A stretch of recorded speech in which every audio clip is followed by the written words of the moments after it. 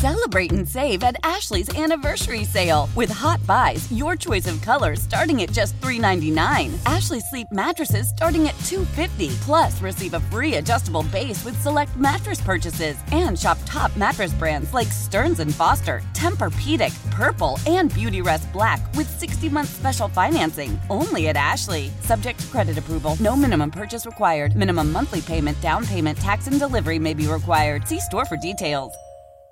Fascinating night in the NBA last night. A whole host of games gave us a great glimpse at what might be one of the more interesting NBA seasons in the last decade. I love it. A couple of interesting rivalries developing earlier in this season. Some really beautiful basketball teams that don't have the dynamic duos that all the attention is going towards. We'll talk about that in just a bit. We'll also bring in Grant Paulson from 106.7 The Fan in D.C. to preview Thursday Night Football and set the scene for Game 3 of the World Series with a 2-0 series lead. I'm Dave Briggs, home in Connecticut. Ross Tucker home in Pennsylvania before he hits the road for a college football broadcast. And we start in the NFL with the most intriguing team every week, which is, of course, the New England Patriots and Josh Gordon. The season is over, or is it? For Gordon, he goes on the IR and then tweets Mike Garafolo, quote, Gordon believes he's close to returning to play, so his IR designation means he's likely done with the Patriots, but could be available for teams as a free agent. He ends it with the words, very interesting. That word interesting is particularly interesting because when the NFL posted the story on Instagram about Josh Gordon going on the IR, Josh Gordon commented on Instagram with one word, interesting, also the thinking emoji there. Ross, what is going on with Josh Gordon? It doesn't sound like this is a guy not capable of returning to the field. Is it anyone's guess? Does it sound like more off-the-field drama? I think anyone's guess and interesting are probably two good ways to describe it. You know, what we do know for a fact is it appears he's not going to play for the Patriots again this year. You know, you get to put on IR.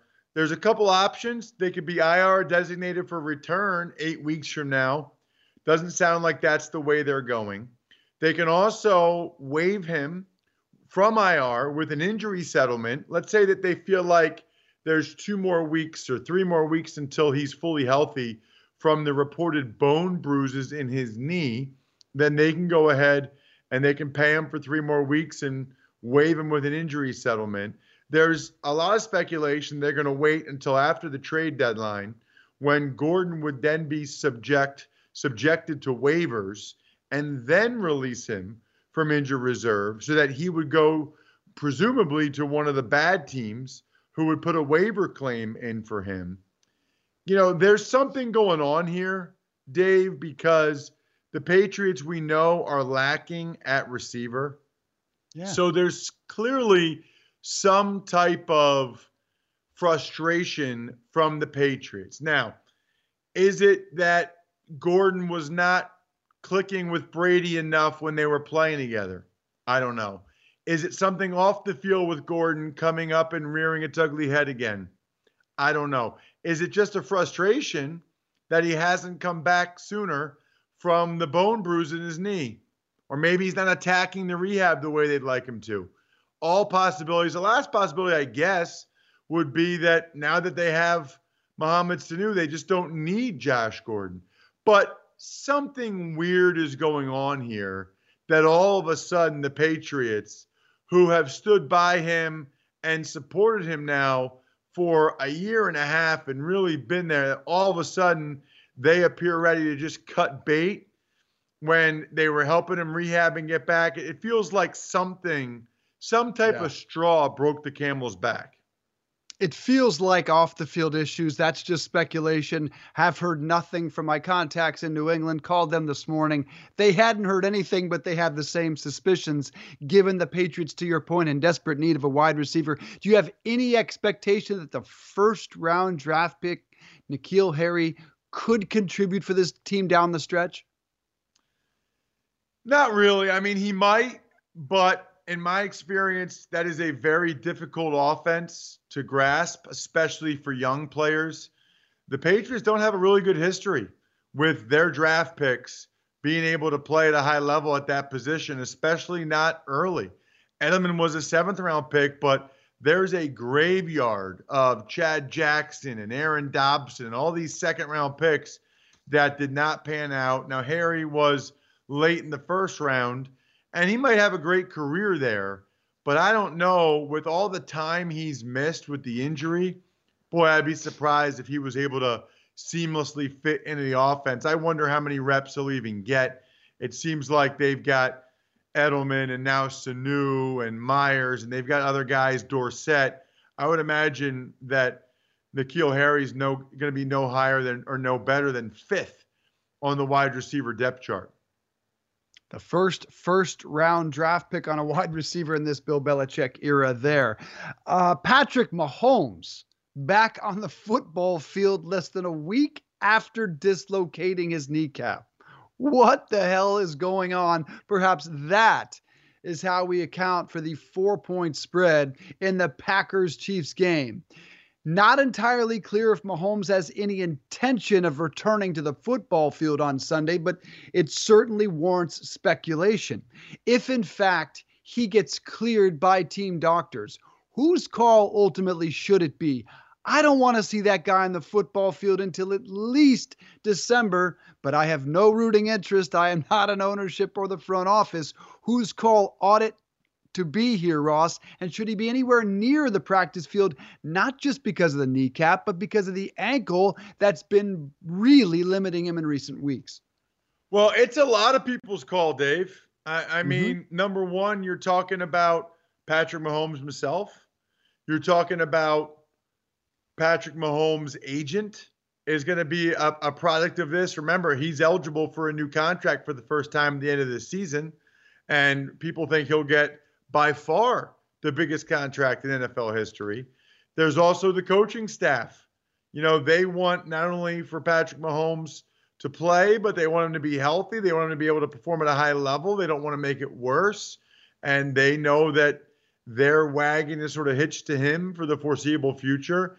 And I think ultimately it's up to ownership and the risk they want to take on. Of course, you know, the trainers, the doctors, they have a big factor in this, but it sounds like there are some very real risks. And I'm surprised, frankly, that he's even out there on the field yesterday on a limited basis. My guess is that they're trying to play mind games with Mike Pettin, the Packers defensive coordinator, that there is a chance that Mahomes would be out there. I don't think there's any way they would do that. I think that you are, number one, putting Patrick Mahomes at some type of risk. I don't care what anybody says. Number two, you are subjecting yourself to an all-time amount of criticism. So I don't think the Packers are going to buy it. I don't think the Packers think he's going to play. I think the Packers think that the Chiefs are just trying to get him out there. And maybe him being out there during walkthrough and handing off, maybe him chucking it, maybe it doesn't make the kneecap worse. I don't know. But the fact that he's already out there would certainly lead me to believe that he's probably going to play. He's probably going to play sooner rather than later. You know how I feel about it based on everything I've read and heard about the situation. I would think long and hard about Patrick Mahomes not playing again this year. And I would think long and hard about him having that surgery sooner rather than later, because it sounds like the surgery is an inevitability. You either have it now or you try to play through it and have it after the year. By definition, that would mean that there's something wrong and something that needs to be repaired. I don't know that I'm sending Patrick Mahomes out there with something that needs to be repaired. I am certainly not sending him out there, and certainly not against a punishing Packers defense. Two other quarterbacks adding to the intrigue regarding their injuries. Drew Brees back on the practice field and says, that's the plan. I'm playing this weekend against Arizona. Teddy Bridgewater is 5-0 in replacing Brees. Nick Foles returning to the practice field this week for Jacksonville. Gardner Minshew completing just over 61% of his passes, 10 touchdowns, 2 interceptions. Both of those situations, Ross, same deal. Would you like to see at least another week of Teddy Bridgewater, given the opponent is Arizona? And is Nick Foles at this point more trade bait? Those are two really unique and interesting situations as well. For the Saints, I believe that they have a bye after this week. And I can look that up, but I'm pretty sure they have a bye after this week. It makes no sense to me to play Drew Brees in a home game against the Arizona Cardinals, who, granted, they've won 3 games in a row. They're playing better still, though. You have a bye after this. You've won every game with Teddy Bridgewater. Why on earth would you go ahead and play Drew Brees the week before the bye? Give him 2 more weeks so that you make sure it's extra super duper healthy. It makes no logical sense to play him in this. Even if everything checks out, he can grip a ball, he can throw it. Man, time heals, and time is awesome. Give it 2 more weeks, please, before he's subjected to Chandler Jones and some of those guys. As for Nick Foles, what's really interesting is that the trade deadline's next week, because I believe that the Jaguars would be open to it. But are you going to trade for Nick Foles if you're not sure whether or not he's healthy? You know what I mean? Like, that's the weird thing, is if you're the Chicago Bears, for example, where I think Nick Foles would be a great addition, are you trading for a guy coming off the broken collarbone that hasn't played since week 1 without knowing whether or not he's healthy and paying him over $20 million a year? That's a tough one, Dave. So it's almost like if you're the Jags, you want to play Nick Foles this week against the Jets just to show Nick Foles is healthy and then trade him to the Bears because you think you got a guy that's capable in Gardner Minshew anyway. Or maybe you just want to play Foles in a week or 2 when he's healthy and see if he's better than Minshew so you can make that decision this offseason for a team that's not going anywhere this year. I am absolutely making that trade if I'm the Chicago Bears. I am paying that tab. You cannot waste this championship defense. But Matt Nagy's got to figure out the running game, which has been an absolute mess. No effort to establish it and no success for Montgomery or anybody else in that backfield. It has been an absolute mess. We're going to get to a lightning round later on in the show about some guys that could be traded by the Tuesday, October 29th trade deadline. Nick Foles will be one of the guys we mentioned. But is there a double standard when it comes to injuries between quarterbacks and offensive linemen? It sure would appear that way. And do NFL teams actually are they concerned really with offensive linemen, with NFL players in general, their short-term health or their long-term health? We talked about this a week ago with the situation regarding the Chargers, Russell Okung, the tackle, some issues there on how well they seem to be, less concerned about his long-term health, or at least trying to do everything they could to pay him less money because of an embolism, which is a blood clot, one of the most serious of issues an NFL player can face. And now the latest pops up with the New York Jets and Jets guard Kelechi Osemele. I don't know if I got the name right. You can correct me there in a moment, but he has a torn labrum and he wants surgery on the torn labrum, but the team, they believe he needs to continue to play through that injury. He says, you know what? I'm going to go ahead and have this surgery. He has suggested regardless, even if the team does not approve of the surgery, he's going to go ahead and have it. And the Jets have fired back saying, we intend to fine you $580,000 a full game check. This is a difficult situation, Ross. I know you are certainly pro player when it comes to guys protecting their own health and being concerned about them in the long run, and certainly when it comes to offensive linemen. But when you've got several different opinions, when you've got a team doctor that says, yes, he has a torn labrum, that is an injury we believe this player and players in general should play through, it's easy as a human being, let alone as an NFL player, to go find an opinion that says you need surgery. In fact, every doctor I saw that related to my back said, you need a dramatic back surgery. I seeked out the one that showed me the most minimally invasive. Every doctor wants to cut on you. Whose decision should this be? And are teams concerned enough about their players' health? Well, so first of all, Dave, it's Kelechi Osemele, but it's not an easy one. Everybody calls him KO because it's not an easy one. Took me about 5 years to get that one right. He is a tremendous player. I really enjoyed watching him. I just think it's been a banner week for the brutality of the business of the NFL that a lot of fans are not privy to, right?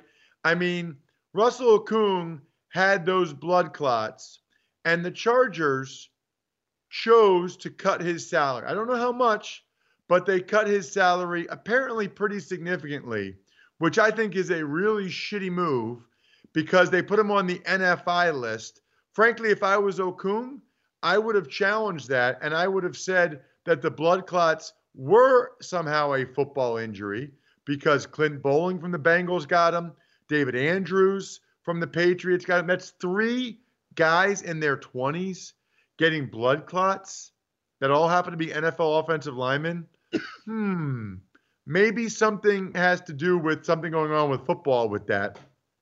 But essentially, the Chargers docked their pay of one of their best players, one of their most reliable players, just because they could. And I think it'd be pretty shitty if I couldn't be on the show for a couple weeks because I had blood clots in my lungs and radio.com cut my pay. I think that'd be pretty shitty, frankly. Then you had the Cordy Glenn situation where the Bengals are saying he can come back from a concussion. He's been cleared. He disputes that. They have suspended him last game for that. You can see my tweet, those of you that are watching at radio.com/home or on the radio.com app. It's at Ross Tucker, NFL. Then you have the Osemele thing. And Osemele just tweeted today a note from the doctor that says he has a torn labrum in his shoulder and a cyst that should be operated on. And I know, Dave, that, yes, you're right. NFL players could get a doctor probably to find an ailment with them that would operate on them. But if you're Kelechi Osemele, are you really having voluntary surgery just for the heck of it? Are you really having a shoulder surgery just to mess with the Jets or just because you don't feel like playing? I mean, here's the thing. The Jets are going to lose. He's going to get every penny back. He has multiple doctors recommending surgery. All you need is one. It's your body. It's your life. You can go and get the surgery. Whether they approve it or not, he's going to get every dollar. So all they're doing is being petty. All they're doing is setting a really bad example and precedent to all the other guys that are in the locker room right now. This is a respected veteran who's been banging on the offensive line for 10 years. I do think, Dave, on some level, maybe this is a reaction to Jalen Ramsey's fake back injury with the Jaguars. And maybe these teams, in particular the Bengals and the Jets, think that these guys are milking these injuries or that they should try to play through these injuries. Man, when you're talking about concussion or you're talking about a guy that started as many games as Osemele, I think that's a bad look. And by the way, if they really want, they could up the ante. These players could say, okay, you know what? You're right. I'll go out there. And Osemele could just stand there, Dave. He could just stand there, and it could be like Finch in Wildcats. And he could say, hello, sir. No, go right ahead. His name is Sam Darnold. He's the future of this franchise, but they wanted me out there with this torn labrum. I don't feel like making it worse. I'm not going to get a shot of Toradol and a cortisone shot in my shoulder to try to play in this game.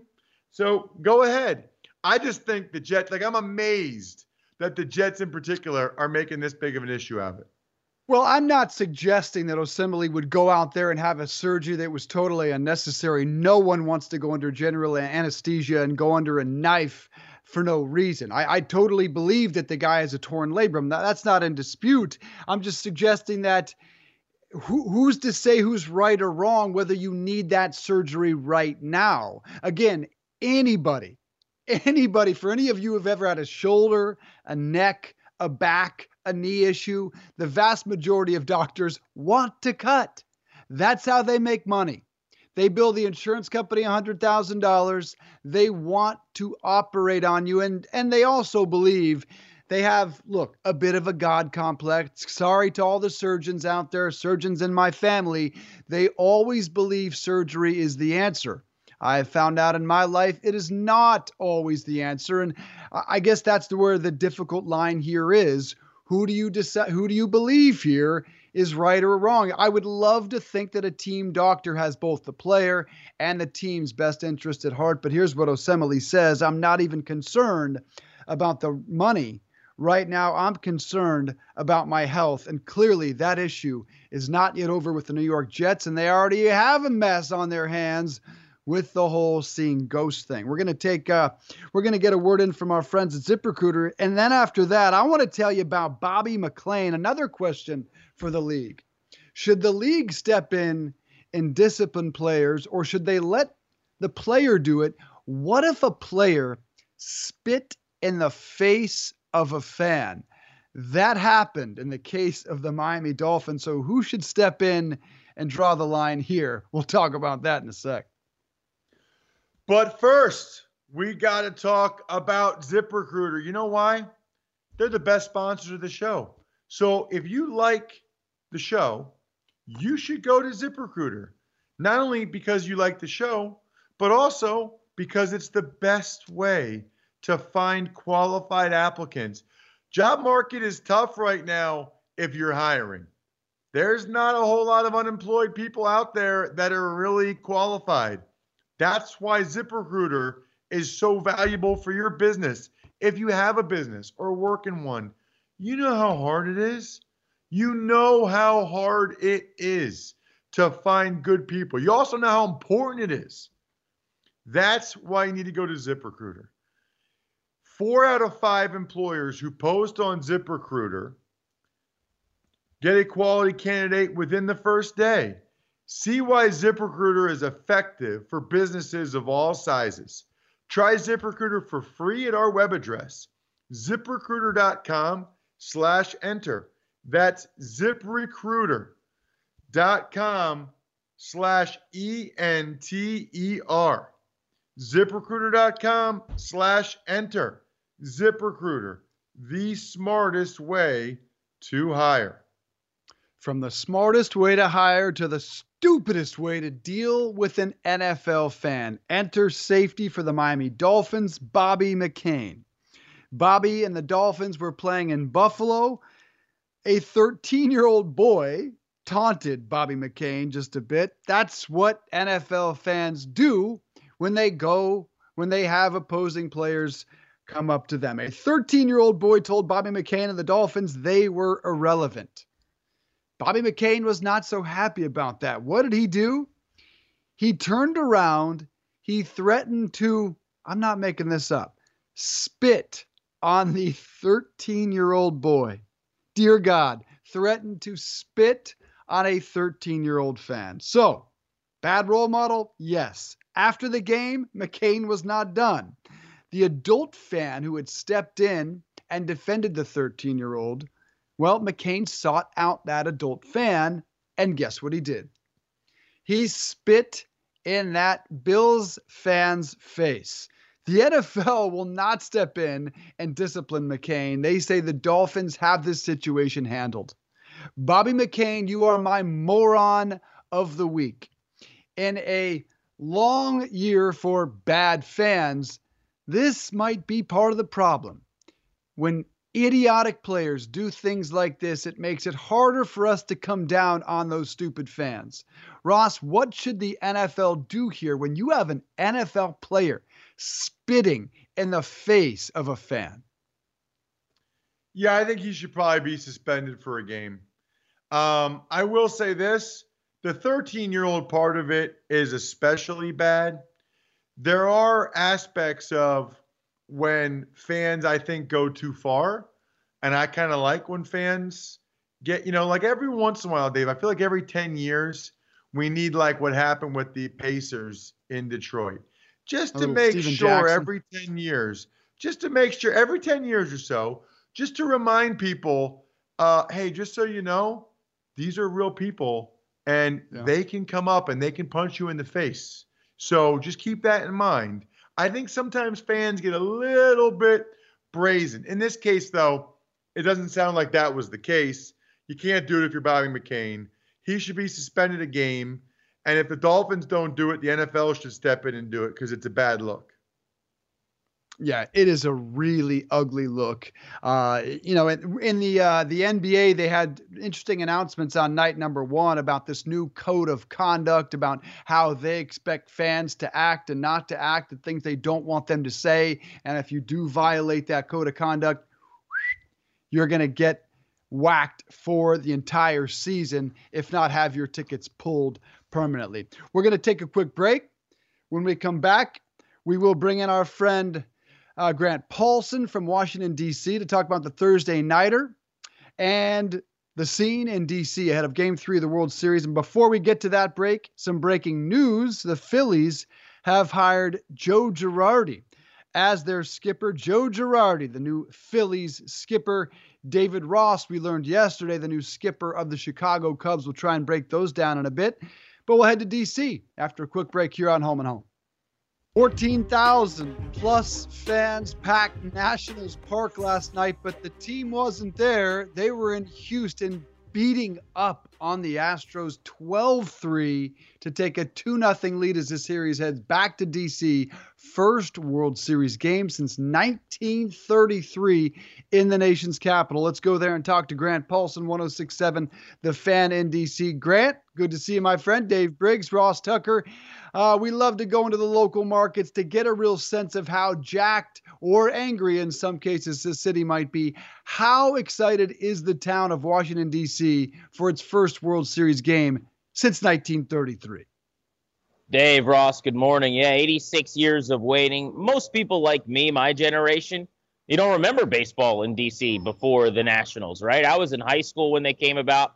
So kids my age, 30 or younger, grew up without the Nationals and Orioles fans. The transition has slowly been made by most people in Washington, D.C. over the years, though. The city's on fire. It's absolutely electric. You mentioned that there were double-digit thousands of people at a watch party at a ballpark that was empty last night. They opened up the concession stands and the parking lots. I'm looking forward to getting back because I've been here in Houston for these 2 games at Minute Maid Park just to get a better feel for what's going on back home. But I got to tell you, just talking to people at the radio station and my friends and family, the city is alive and the Nationals bandwagon is growing.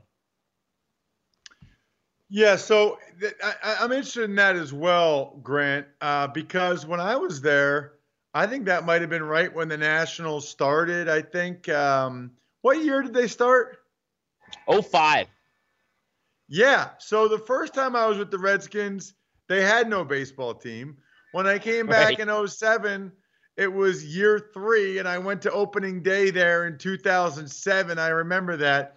I guess I don't mean this in a negative way, Grant, but I guess like if you're someone from Philadelphia like me who's been a Phillies fan since you were 5, is it fair for me to be skeptical and say that it's a bunch of bandwagon fans, or is there more to it than that? I would say there's more to it overall. A couple things. I mean, first thing I would say is if you go to a regular season game at Nats Park, I think your takeaway will be, wow, there's some really hardcore, legitimately invested people who really love this team. There's a great faction of this fan base that's passionate for the majority of 162 games, Ross. That having been said, if you're going to compare it to, say, Philly or Boston or New York, we try not to do that all the time, but it is relevant because those are the measuring stick towns, so to speak. It's just not going to hold up in the regular season for every game because baseball is in its infancy still. 15 years in, fans initially were learning when to cheer and when not to, and why you don't do the wave at baseball games, and the things that you should and shouldn't do. And now, when you go to the ballpark for a playoff game, DC's an event town, it really is incredible. I mean, you look at the reaction to every 2-strike pitch, people on their feet for innings at a time, the number of people there, over 40,000 plus, you'd be blown away. Is there a bandwagon element to that? Yeah, I think that happens everywhere. There's more people at Minute Maid Park with the Astros right now than there are in May and June as well. But I got to tell you, when you're growing a fan base, and the Nats started from scratch, when the years you're talking about, they were at RFK Stadium, an old, dilapidated, rundown kind of football stadium before they moved to Nats Park, working out of trailers in the parking lot and taking literally water on it in their trailers at times. It was just a horrible setup. They built the fan base from literally nothing, and to see it now is pretty amazing. They've come a long way. I think you'd be stunned too, Ross, having been here and played a couple times, how much the sports landscape has changed. Kirk Cousins is playing the Redskins tonight, and I was just talking to my co-host. It's unbelievable. We've been waiting for this for 2 years. I mean, that might get 10% of the show today. The Redskins have probably never been more irrelevant in season than they are right now. We'll get more into that in a sec. We're talking to Grant Paulsen, 106.7 The Fan in D.C. When I watch this team, I think of the 2004 Boston Red Sox in particular because of the personality, the chemistry, the weirdness, wackiness, whatever you want to call it. You've got the baby shark thing in the dugout, dance parties. You've got the awesome ritual of hugging Steven Strasburg, even though he clearly hates it. How do you describe the personality, the chemistry of this team, and how important is it to their success? It's the best clubhouse I've ever been around, and it's not close. I mean, that goes back 14, 15 years around the game now in a couple different markets, D.C., Baltimore, and otherwise. It might be the best locker room in terms of just chemistry and players getting along that I've ever been around in any sport, to be completely honest with you. In the baseball lifestyle, even with the travel and all the things that happen, the way that ball clubs are built. Sean Doolittle made this point, their closer, a couple of days ago. There have been teams he was on before, and I don't know if he was speaking about the Nationals or the Athletics before that, where you can go the whole season and you won't talk to a guy in the locker room. It's fairly unheard of in sports, but it's very cliquey. You got players from different areas of the world, sometimes some language barriers. And that just does not exist with this Nationals team. You mentioned some of the shtick that is done. It's by far the best clubhouse and the best just morale this team has ever been able to establish and build. You got to give Mike Rizzo a lot of credit. But what they've done is they've zigged when everyone zagged.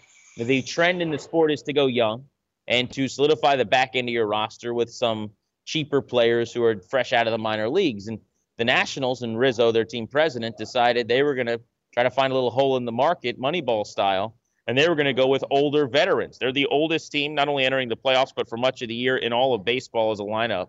So they went and got salt-of-the-earth guys who have been around the block for a long time, like Anibal Sanchez and Kurt Suzuki, who are both in their mid-30s, Brian Dozier, who is great in the clubhouse, Gerardo Parra. You just kind of look at this list of guys, including 42-year-old Fernando Rodney, and both the guys who are from and have lived their entire lives here in the States, and then players of Latin American influence for the young players from the Dominican and otherwise on the team. It's just a really perfectly sculpted clubhouse. And I got to say, that's not revisionist history now that they're in the World Series. When they were 19-31 with the second worst record in the National League and their manager was about to be fired on May 24th, the conversation and narrative then was still what a great clubhouse this was. But you mentioned Strasburg. They've chiseled away at him. Some of the old guard Nationals who didn't seem to have a lot of fun, they're now having a ton of fun with this group, and it's been really neat to watch. So I'm curious, Grant, because I know you said it's only going to be 10% of your show today. Kirk Cousins against the Redskins. What do people in Washington feel? Like, do they want to watch him fail tonight, or do they want to watch him succeed and stick it to the Redskins? So it's really, really strange, Ross. It's almost like some political debate, I would say, where you've got your heels dug in and you've made up your mind. And so it doesn't really matter what information is presented. You're just going to kind of shape your argument based on whatever you knew years ago.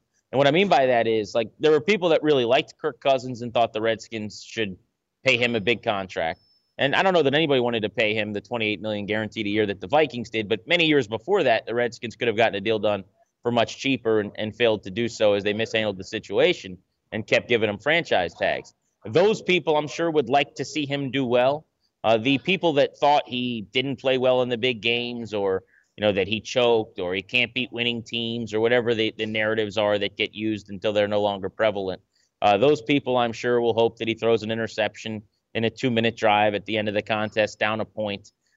Generally, I think what you get, though, there's so much right now of this fan base that is disenfranchised and angry and upset that I think, weirdly enough, there's a lot of people that hope the Vikings beat the Redskins handily tonight.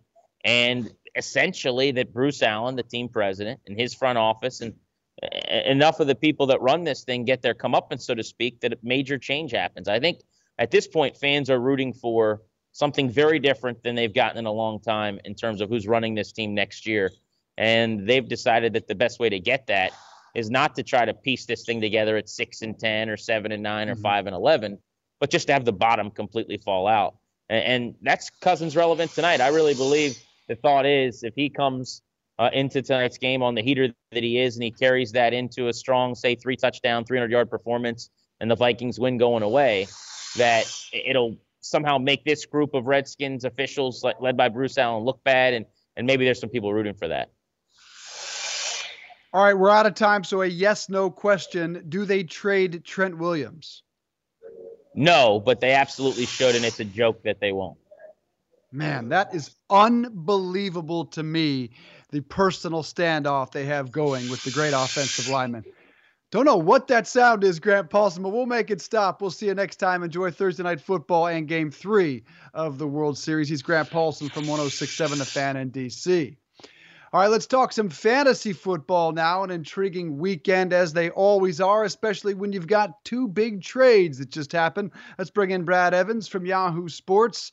Brad, good to see you. He's in Denver. Dave Briggs, Ross Tucker. Let's start with those two trades quickly. Emmanuel Sanders, Mohamed Sanu. How do either of those factor in for your fantasy week? Well, I mean, Sanders sounds like he's going to play this week, but somebody I would not trust in my lineup. I think this is more of a lateral move for him. Going from Joe Flacco to Jimmy Garoppolo, people are going to say, oh, that's a massive upgrade. I would consider it a marginal one.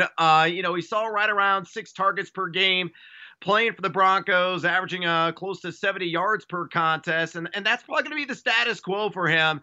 In an offense, it's predicated on defense and the ground game under Kyle Shanahan. So, I wouldn't go bananas for Emmanuel Sanders moving forward wearing the red and gold of the Niners, but it does solidify the standing of Courtland Sutton as a high-end wide receiver too, a guy that is very quietly in the midst of a breakout campaign.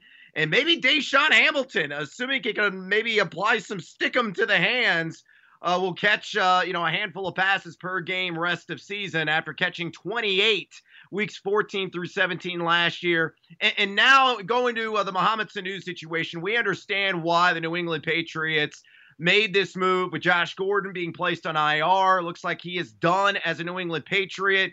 Could be released as soon as he's healthy and could go to maybe a contender. Maybe he goes out to San Francisco to further boost that entire wide receiver core. But Sanu, one of those versatile guys who can line up in the slot. He did over 80% of the time for the Atlanta Falcons this season. He can play outside.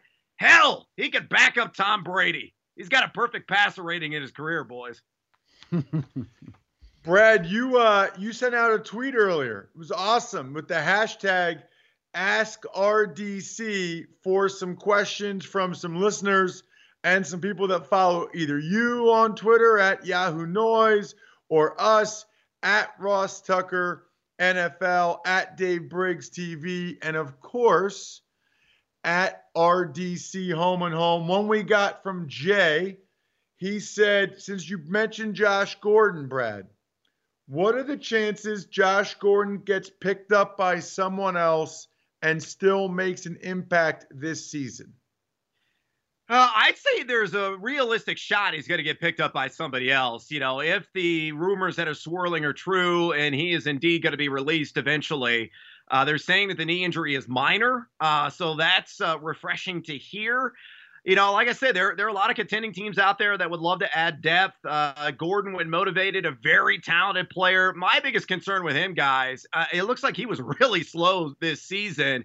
The only touchdown he had was way back in week 1. He's still a very physical receiver after the catch, but he's got like David Boston disease. Like he's just too swole. He's got too many abs. And as a result of it, I think he's lost some of that burst. But yeah, I think somebody will kick the tires on him if his release does indeed come to fruition. All right, Sebastian asked, is it time to trade away David Johnson? Well, I tell you what, I wouldn't be selling him for like 60 cents on the dollar right now. I think you got to stay the course, knowing that, injuries are plaguing him. hopefully he's going to get right. We'll see if he suits up this week against the New Orleans Saints. It's looking like probably lower than a 50-50 proposition. He has not practiced this week.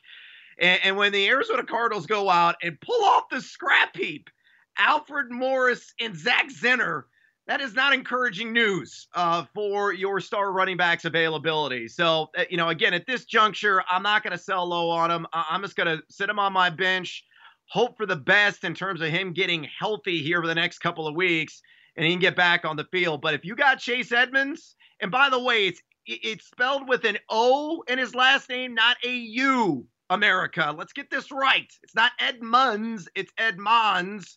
A guy that I think is going to get the lion's share once again, and off that enormous week against the Giants, though the Saints a more formidable foe, he's got a great shot at 80 combined yards and a touchdown there on the fast track in New Orleans.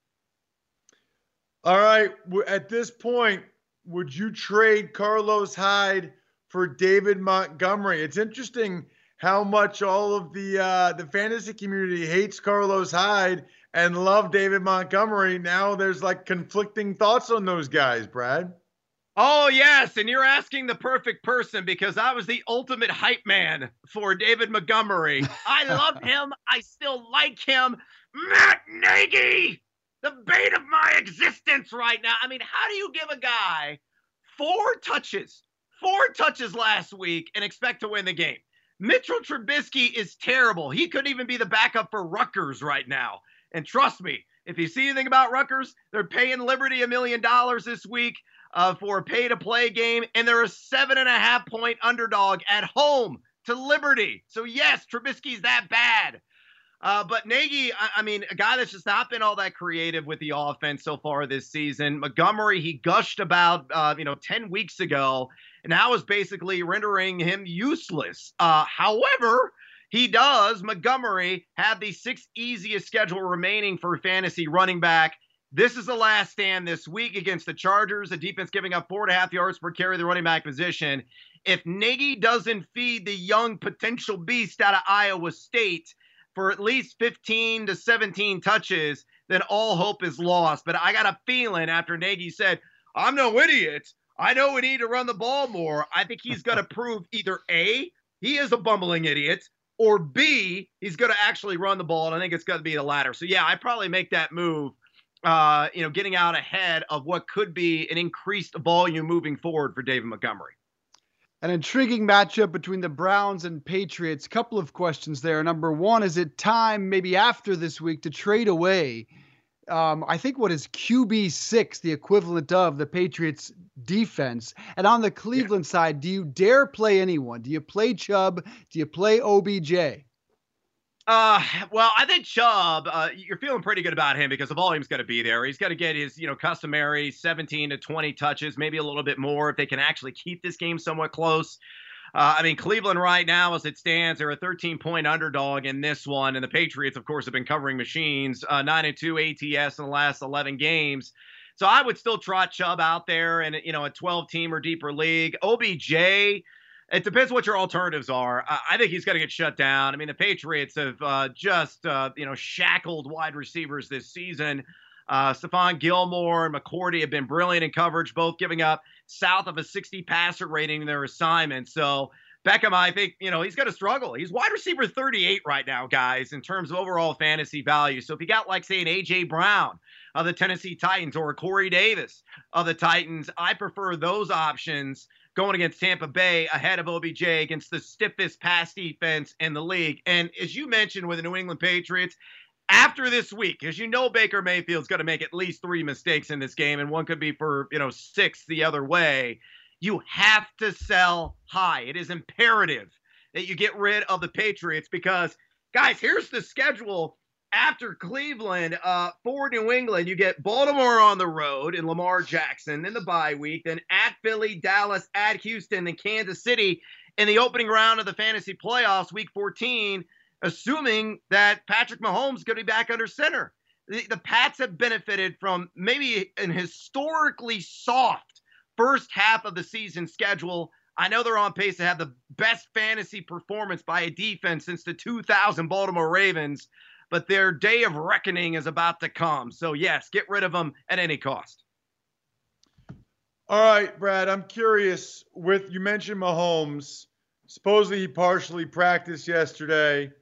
Whatever. I don't think there's any chance he plays Sunday night. But what are you telling people to do, A, with Mahomes if he's their quarterback, and B, the other Chiefs skill guys? Well, look, I think it's Looney Tunes if Andy Reid and company actually trot Patrick Mahomes out there. Are you kidding me? I mean, the guy had a dislocated kneecap. I mean, that's a major risk. I think you rest him for at least, I don't know, next 2-3 weeks. I didn't think he would even be back before the Chiefs bye week, which is week 12, but it's looking like that could be happening sooner rather than later, that he'll return to the field. But I think it's extremely doubtful you're going to see him on Sunday night. It could be Miracle Mahomes if that is the case, and he's Wolverine and he has the, quick healing powers. But I think you're going to see Matt Moore out there, and Matt Moore is just bland. He's tofu, dude. I mean, in 30 career starts, a 6.8 YPA, under 200 yards per game he averaged, in an 85.3 passer rating. He's not a particularly good deep ball thrower. He had a nice ball, though, last week against the Denver Broncos for that long Tyreek Hill touchdown. But I think this game is, A, going to be lower scoring than people think. B, I think Tyreek Hill could struggle in this one. Kevin King has been outstanding in coverage for the Green Bay Packers here very quietly, and he's going to line up most often against Hill. King giving up just a 77 passer rating to his assignments. I don't trust any of the running backs at all for Kansas City. They can't run the damn ball. I think, honestly, guys, this is going to be a heavy 1-2 dose on the ground of Aaron Jones and Jamal Williams. I think it was an aberration defensively, the performance that KC tallied against the Broncos last week, and more of an indictment on that transparent Broncos offensive line than necessarily boosting up the overall worth and performance value of that Chiefs defensive line. All right, how about tonight, sort of Thursday night games in general with lineup decisions and guys like a Terry McLaurin or Alexander Madison? Give us the breakdown of tonight's game and how you typically handle Thursday night lineup decisions. With a large bottle of tequila is how I handle those decisions. And this is a full bottle. Like, swallow the worm tonight, people, because you're going to need it to try to get through Washington and Minnesota with a line of 16.5. By the way, I like the Skins and the points. 16.5 is a ton in the public, of course, hammering the living daylights out of Minnesota. I think Terry McLaurin is about the only trustworthy, well, he is the only trustworthy option for Washington. Yes, the revenge game narrative of Adrian Peterson, people could throw out there. Peterson says he feels good. I think he'd be out there with a walker just to get out there in front of the old crowd of Minnesota, very motivated, but he's got to be limited. You're going to see some Wendell Smallwood in the mix there, but McLaurin going up against Xavier Rhodes, who's underachieved this season, a 125 passer rating allowed. I would trust him as a wide receiver 3. Obviously, if you play Dalvin Cook, it's going to be 100-plus yards and a touchdown, maybe multiple touchdowns for him. I think you got to play Stephon Diggs as well. Quentin Dunbar has been excellent in coverage this season with a 39.5 passer rating allowed, but no Adam Thielen. Irv Smith and Kyle Rudolph for sneaky flex plays or tight end options in this game. And I think it's a great call, Ross, on Alexander Madison, a guy that's registered 3.16 yards after contact per attempt, and you're going up against this Washington front. That's allowed the 10th most fantasy points of position. Assuming game script goes the way we expect, I think Madison's going to be there heavily used in the second half and get you around 55 to 65 yards and a score. Last question, Brad. We'll get you out of here. I'm curious, with the proliferation of sports betting and that growing from state to state, you think that hurts fantasy football? In other words, you think people are like, you know what?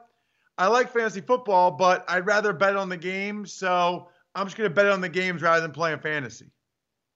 No, it actually doesn't, because there's been research done by Ipsos and the Fantasy Sports Gaming Association, the FSGA, about this exact topic. And, roughly about 71% of fantasy players in fantasy football, we're talking here, also have a little side action wager, whether it's on the line, whether it's on a total. And here's the great conduit for fantasy football and sports betting. It's through player props. It's the same damn thing. It's quantifiable numbers.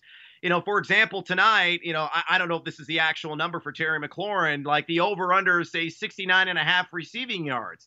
That plays the gambler, and that certainly plays the fantasy player as well.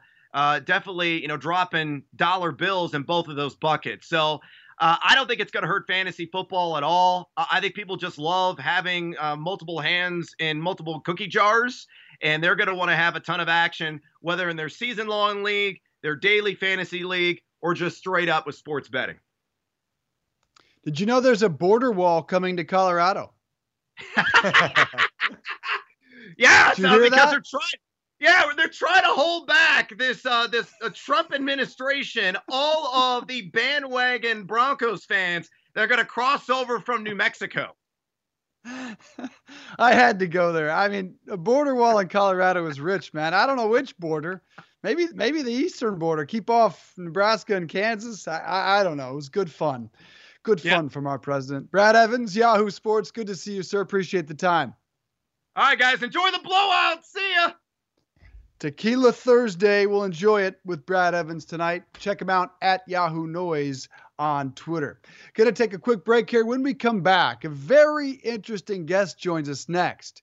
He is the mental conditioning coach for Russell Wilson. What is that? And what exactly do they do? And how does it translate to you, your kids' athletes, and maybe even the workplace? Trevor Moawad joins us next after a quick break. Celebrate and save at Ashley's Anniversary Sale. With Hot Buys, your choice of colors starting at just $3.99. Ashley Sleep mattresses starting at $2.50. Plus, receive a free adjustable base with select mattress purchases. And shop top mattress brands like Stearns & Foster, Tempur-Pedic, Purple, and Beautyrest Black with 60-month special financing. Only at Ashley. Subject to credit approval. No minimum purchase required. Minimum monthly payment, down payment, tax, and delivery may be required. See store for details.